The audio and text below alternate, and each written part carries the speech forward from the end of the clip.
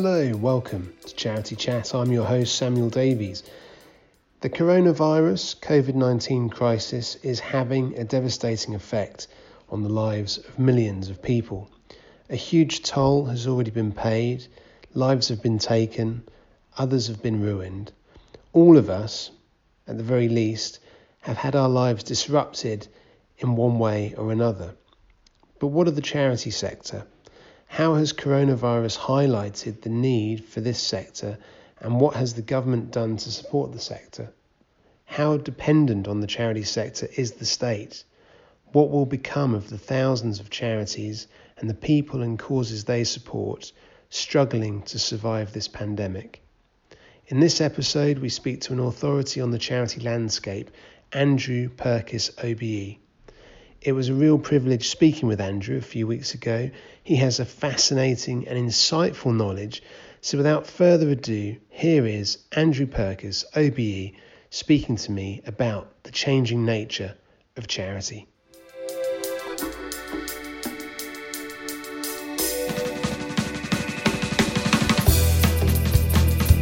I'm delighted to be joined today by Andrew Purkis, OBE. Andrew, thank you so much for joining us for Charity Chat. Can you tell the listeners a little bit about your experience and background, first of all? Yes, I was a civil servant ages ago, but in 1980, my career in the charity sector began. So I worked as the assistant director or the director chief executive of a number of national charities in different subject areas.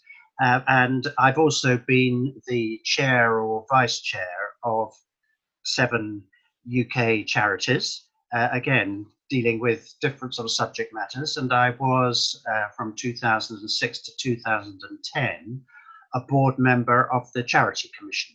So I look at the sector from different angles at the same time. While we're recording this, we're in the middle, well, I don't know if it's the middle, beginning, probably not the end of the COVID-19 pandemic, which has hit the world, and part of that, of course, is it's hit charities in a big way. I suppose really we're talking today about charity and whether there's no better time for charity than now. Maybe if we start by, if I can ask you, what do we mean by charity, and has this definition changed? Yes, the definition has changed in the sense that over the years, particularly since the 1990s, the kinds of subject matter and activities that are charitable have expanded. So, for example, the promotion of human rights has become recognized as a charitable purpose, and various sorts of community development, and the prevention of poverty as well as the elimination of poverty. So those are quite important changes. And one of the issues that we have in talking about charities now is that they cover so many different kinds of activities. I think you'll be aware that quite often people talk as if charities really operate in the social services and health. It's a sort of underlying assumption that is the heartland of charities. But of course, charities are involved in the planning system, in conserving the countryside, in wildlife, in education of all sorts and shapes and sizes, in the efficiency of the armed forces. There are all sorts of causes that are charitable, and it's quite important that we remember that. We don't just stereotype charities as if they're all about helping vulnerable people. They're not. Of course, some of the things about charities do not change and have not changed, and the crucial defining characteristics of charities are that they have a charitable purpose, one of those purposes that Parliament has decided should be charitable, and that they are formally registered as a charity. Of course, there are lots of organisations in the wider civil society that are not charities.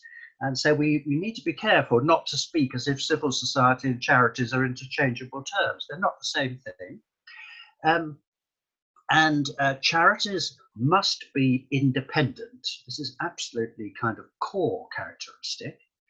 And they must be voluntary organizations. They can't exist because somebody else tells them that they must exist.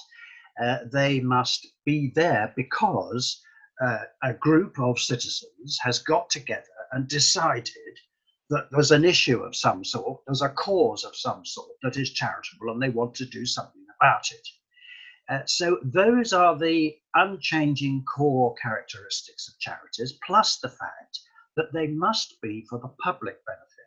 They can't be for the benefit of Sam Davis and Andrew Perkins.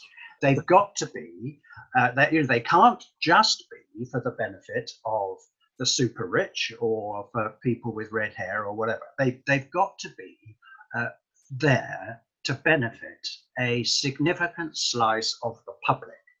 And that's absolutely crucial. And that's partly why the trustees of charities are still overwhelmingly volunteers, because the public needs to know that the motivation for this organization is love, not money. They're not in it because they want to earn money. They're in it because they believe in the cause.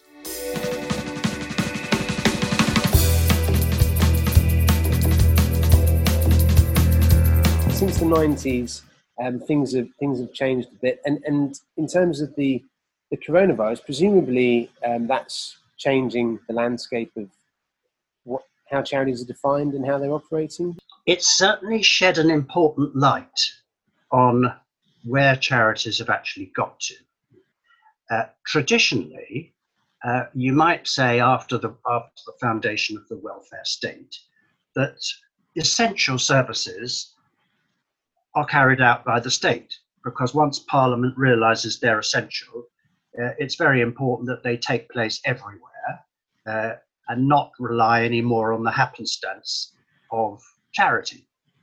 And that therefore you might assume that essential services are state services, and charitable services, insofar as they're services and not advocacy and campaigning and so on, are desirable, but they're not essential. Now, that assumption has become increasingly untenable over recent years for a couple of different reasons, I think. One reason is that the government has become rather more stingy in the money that it pays when it's commissioning services on contract from charities. And so increasingly, charities have found themselves having to subsidize the cost of those so-called state services from their own charitable funds. And so that has blurred the distinction, so that state services have become, to that extent, dependent on charities and charitable fundraising to keep those services going. So that's one big change, and a rather serious one for the charities involved. And the second is that charities do all sorts of things that you and I might perhaps want to argue should be seen as essential, but perhaps particularly because we've been through a period of restraint in public expenditure, and we've had a government that doesn't really wholeheartedly believe in the expansion of the state. Those services have remained mostly charitable. And now here I'm thinking about all sorts of services for very disabled children, say for children with autism and or heavy social deprivation. One might be thinking of the sadly topical subject of those who are abused in their own home, including, of course, battered women and so forth. And these are very acute social and human needs that are still, to a large extent, dependent on the charity sector. Even if you might say they certainly are essential, in a civilized society. So if you put those two things together, a lot of very important services for and with very vulnerable people, and the fact that charities are having to subsidize state commissioning and contracts for services, we've got a very mixed picture that it's quite clear that what many people call essential is what charities are now doing in many, many cases.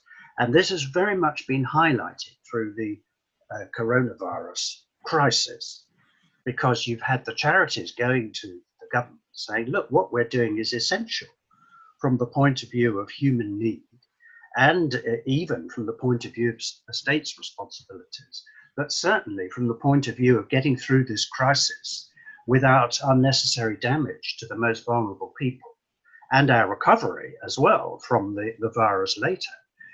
We are an absolutely essential part of the picture, but the government has been somewhat reluctant to acknowledge that, because in their minds, charity shouldn't be essential. Charity should be desirable, lovely things to have, gentle, but not really essential. So this has been why there's been a lot of frustration with, in certain respects, government and politicians on the one hand and charity representatives on the other, sort of speaking past each other, not quite understanding each other's worlds. So it has shed an important light on the importance of what a lot of charities are doing. Of course, that's not to say that every charity's services are essential, because there are still a lot of charities that do things that are very desirable, very innovative, important to the people who benefit, but who, you couldn't actually say that everything that they're doing is 100% essential for the survival and recovery of society. Charities often are not like that. Charities are not all essential, but it's now clear that a lot of them are.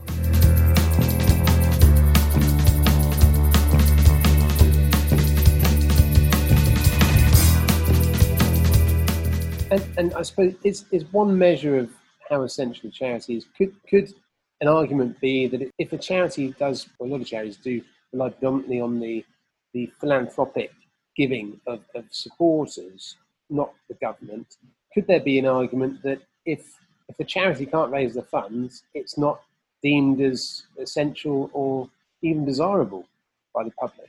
Well, that's an argument, but of course, we know from a lot of experience that particularly charities that are working with unpopular groups of people who are nonetheless human beings, it's very difficult to support adequate services from fundraising from members of the public, because where they have a choice, if they choose to give at all, many members of the public prefer to give to children, to people who they regard as sort of vulnerable through absolutely no fault of their own, or they have a passion for animals, or they are very religious and they feel they must give priority to their religion. And so therefore, when it comes to unattractive, if you like, drug addicts, alcoholics, people with combined problems of imprisonment, antisocial background, and so on, those kinds of causes really struggle in competition with those other demands for charitable funds. And any civilized society, I think, without sounding preachy, needs to attend to unpopular as well as relatively popular groups of people and their needs in order to bring society together around good standards and not perpetuate terrible inequalities and perpetuate the problems where sectors of society are, if you like, marginalized and outcast and cast in the role of being antisocial and criminal and so on. So it's an oversimplification to say that if a cause is worthwhile or if it's essential, you can rely on the public to support it. That is actually not correct.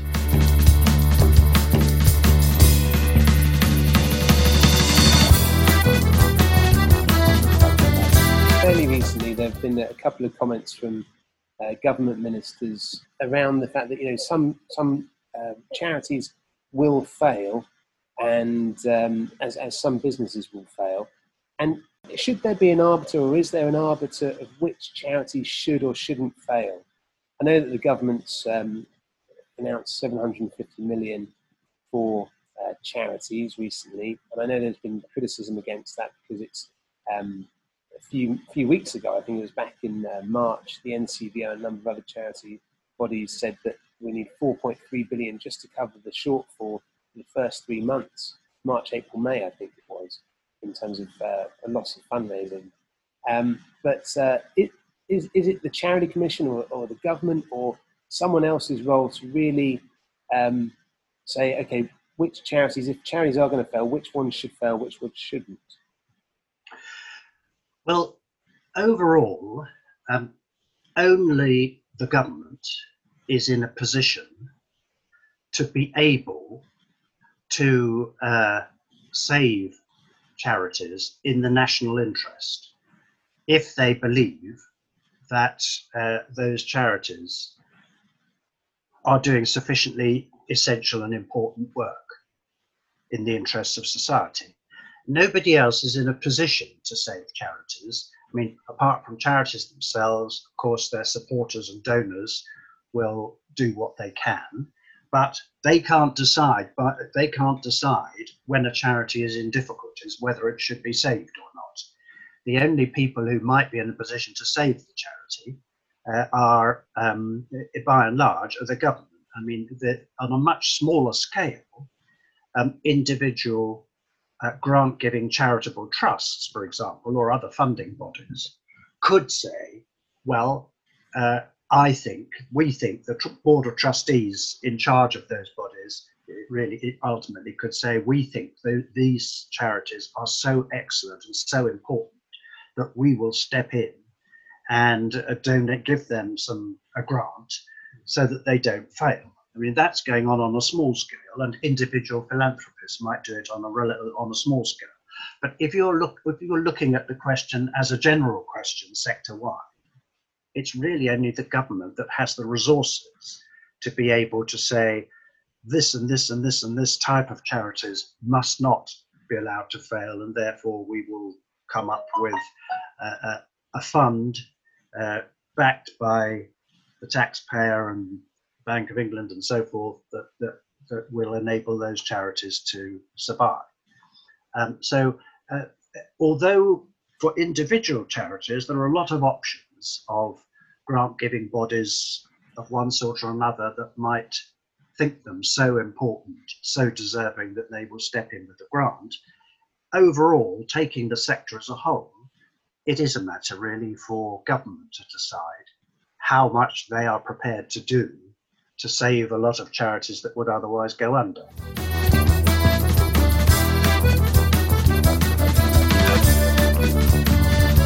For those charities that do fail to survive during the current crisis, who is likely to pick up the work that they are currently doing and the people that they're currently supporting? Well, I think it's very difficult to give a single answer that would fit everybody to that question. I think it will depend an enormous amount on the nature of the work, the size and nature of the charities concerned. I'm afraid that in some cases, I think this would be especially true of many local charities. If they disappear, nobody will pick up the pieces. And that local area will be the poorer. I mean, already, of course, you have the situation where in different parts of the country, there are different levels of charitable presence and charitable support going on. So in some areas, you get absolutely excellent charities at work that just are not there in other areas. And I think you will get a situation where there are a lot more areas where that work simply isn't happening. So that's one rather miserable outcome that I think we have to expect in some cases. In others, of course, there's the possibility of some of the work, or even all of the work of a charity that is unable to go on, being taken over in some measure by some other charitable organization. You might get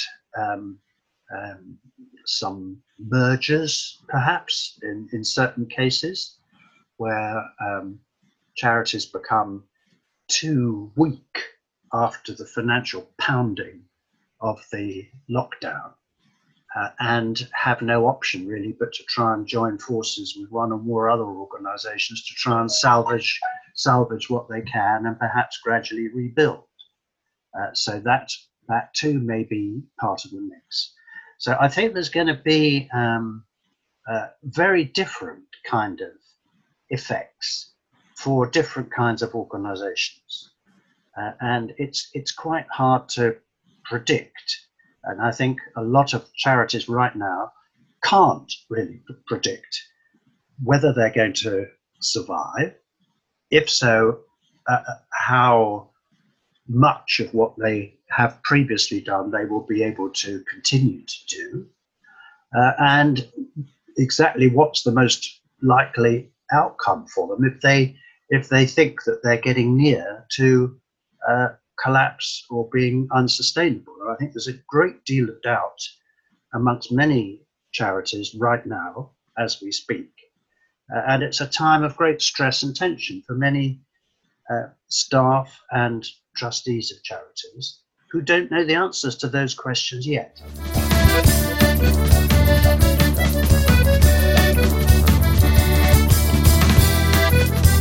Is there a chance that we might look back on this time as the starting pistol for a renaissance or a big advancement in the innovation of how people are charitable and the devices that or the organizations that we can use to live our kind of charitable selves and do more good and make a fairer world? Is there a chance that could come out of this?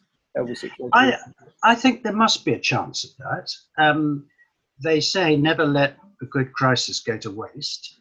And I think it's very important that people in all sectors, but certainly people in charities, are thinking hard about those questions as best they can, despite the fact that many of them are distracted, just trying to keep going at all. And of course, that makes it very difficult. But I think that it's very important in trying to make something of this very, very difficult and stressful experience, to try to draw the lessons as to what kind of better society, if possible, can emerge from this awful experience. And I think that charitable organizations, with a particular view, of course, on their own cause and their own beneficiaries and users, are thinking hard about how they can give voice to their beneficiaries and their cause so that it is preserved and enhanced for the future.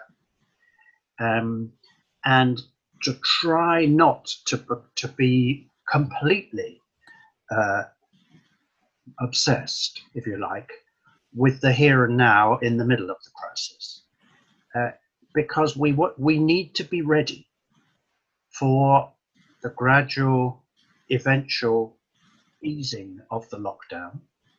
And we need to be ready with our suggestions, our demands, our campaigns, our alliances that will enable our beneficiaries, whoever they are, to recover and be in a stronger position and have a fairer shot in our society than they have had in the past or during this crisis. So it's an important opportunity. I also want to mention that although during the height of the crisis, attention is very naturally and rightly on people, and particularly vulnerable people, we also have to remember that lurking there is a major environmental crisis, which has gone slightly into the background, but it's not going to stay in the background for very long. And so a further challenge to the very many charities that are involved in the long-term adaptation and transformation of society to try to head off the worst extremes of climate change and other environmental disasters. Their moment will come and they need to be ready for it. And of course, they're not alone. We know that the same is true of the appalling housing situation for many people in our country, which has been very much highlighted, the sort of inequalities in housing during the crisis. So at many different levels, our time will come for these absolutely vital causes where charities need to be in the forefront. And so we most certainly need to be thinking hard about what our recommendations, our policies, our demands are going to be when society comes out of this crisis and decides what kind of society we're going to have in the future. Andrew Purkis, OBE, thank you for contributing to Charity Chat. It's been a pleasure. Thank you.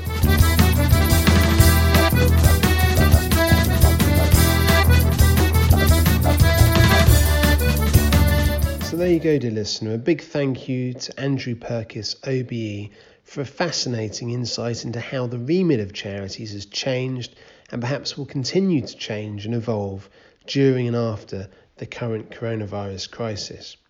I very much hope that Andrew will join us again in the coming weeks and months to share his knowledge and expertise. Speaking with Andrew reminded me of a point from previous guest of the show, Deborah Alcock-Tyler, who you can hear in episode 88, who commented that the social and fiscal economy benefit that charities provide society are not sufficiently recognised by the current government. This was in the context of a widely criticised under-support package that was announced a few weeks ago, and this certainly seems to be the case. Andrew explained how charities are increasingly having to subsidise the essential state services that they run with their own charitable funds, which has blurred the lines between the essential services funded by the state and those that are desirable, which are largely and historically run by charities. I, for one, hope that government ministers and charity leaders will find a better way to communicate more effectively between themselves to help the government realise the deep need that society has for those many charities, large and small, national and local, that continue to deliver for society in an essential way. While the current government has made the British state bigger than ever with the support of millions of furloughed workers, including many charity workers, the monetary support for charities has not been enough to cover even a quarter of the short-term shortfall. What is clear is that charities are more relevant than ever and being asked to work harder in many cases with far less resources in order to support our society. I truly hope that those with power see that a fairer, better society for all requires more support for the sector. But in the meantime, as the cultural anthropologist Margaret Mead once said, never doubt that a small group of thoughtful, committed citizens can change the world. Indeed, it's the only thing that ever has. Thank you for listening, dear listener. A big thank you also to our corporate sponsors, Giant Squid Audio Lab for sponsoring our podcast kit, Magda Axmit for the beautiful website design. Check it out at charitychat.org.uk. R Yard Photography for the lovely pro bono images on our website, and Forest of Fools, who've been playing throughout the show and playing us out right now. Stay safe, thanks for listening, and remember, do what you can. Cheerio, bye-bye.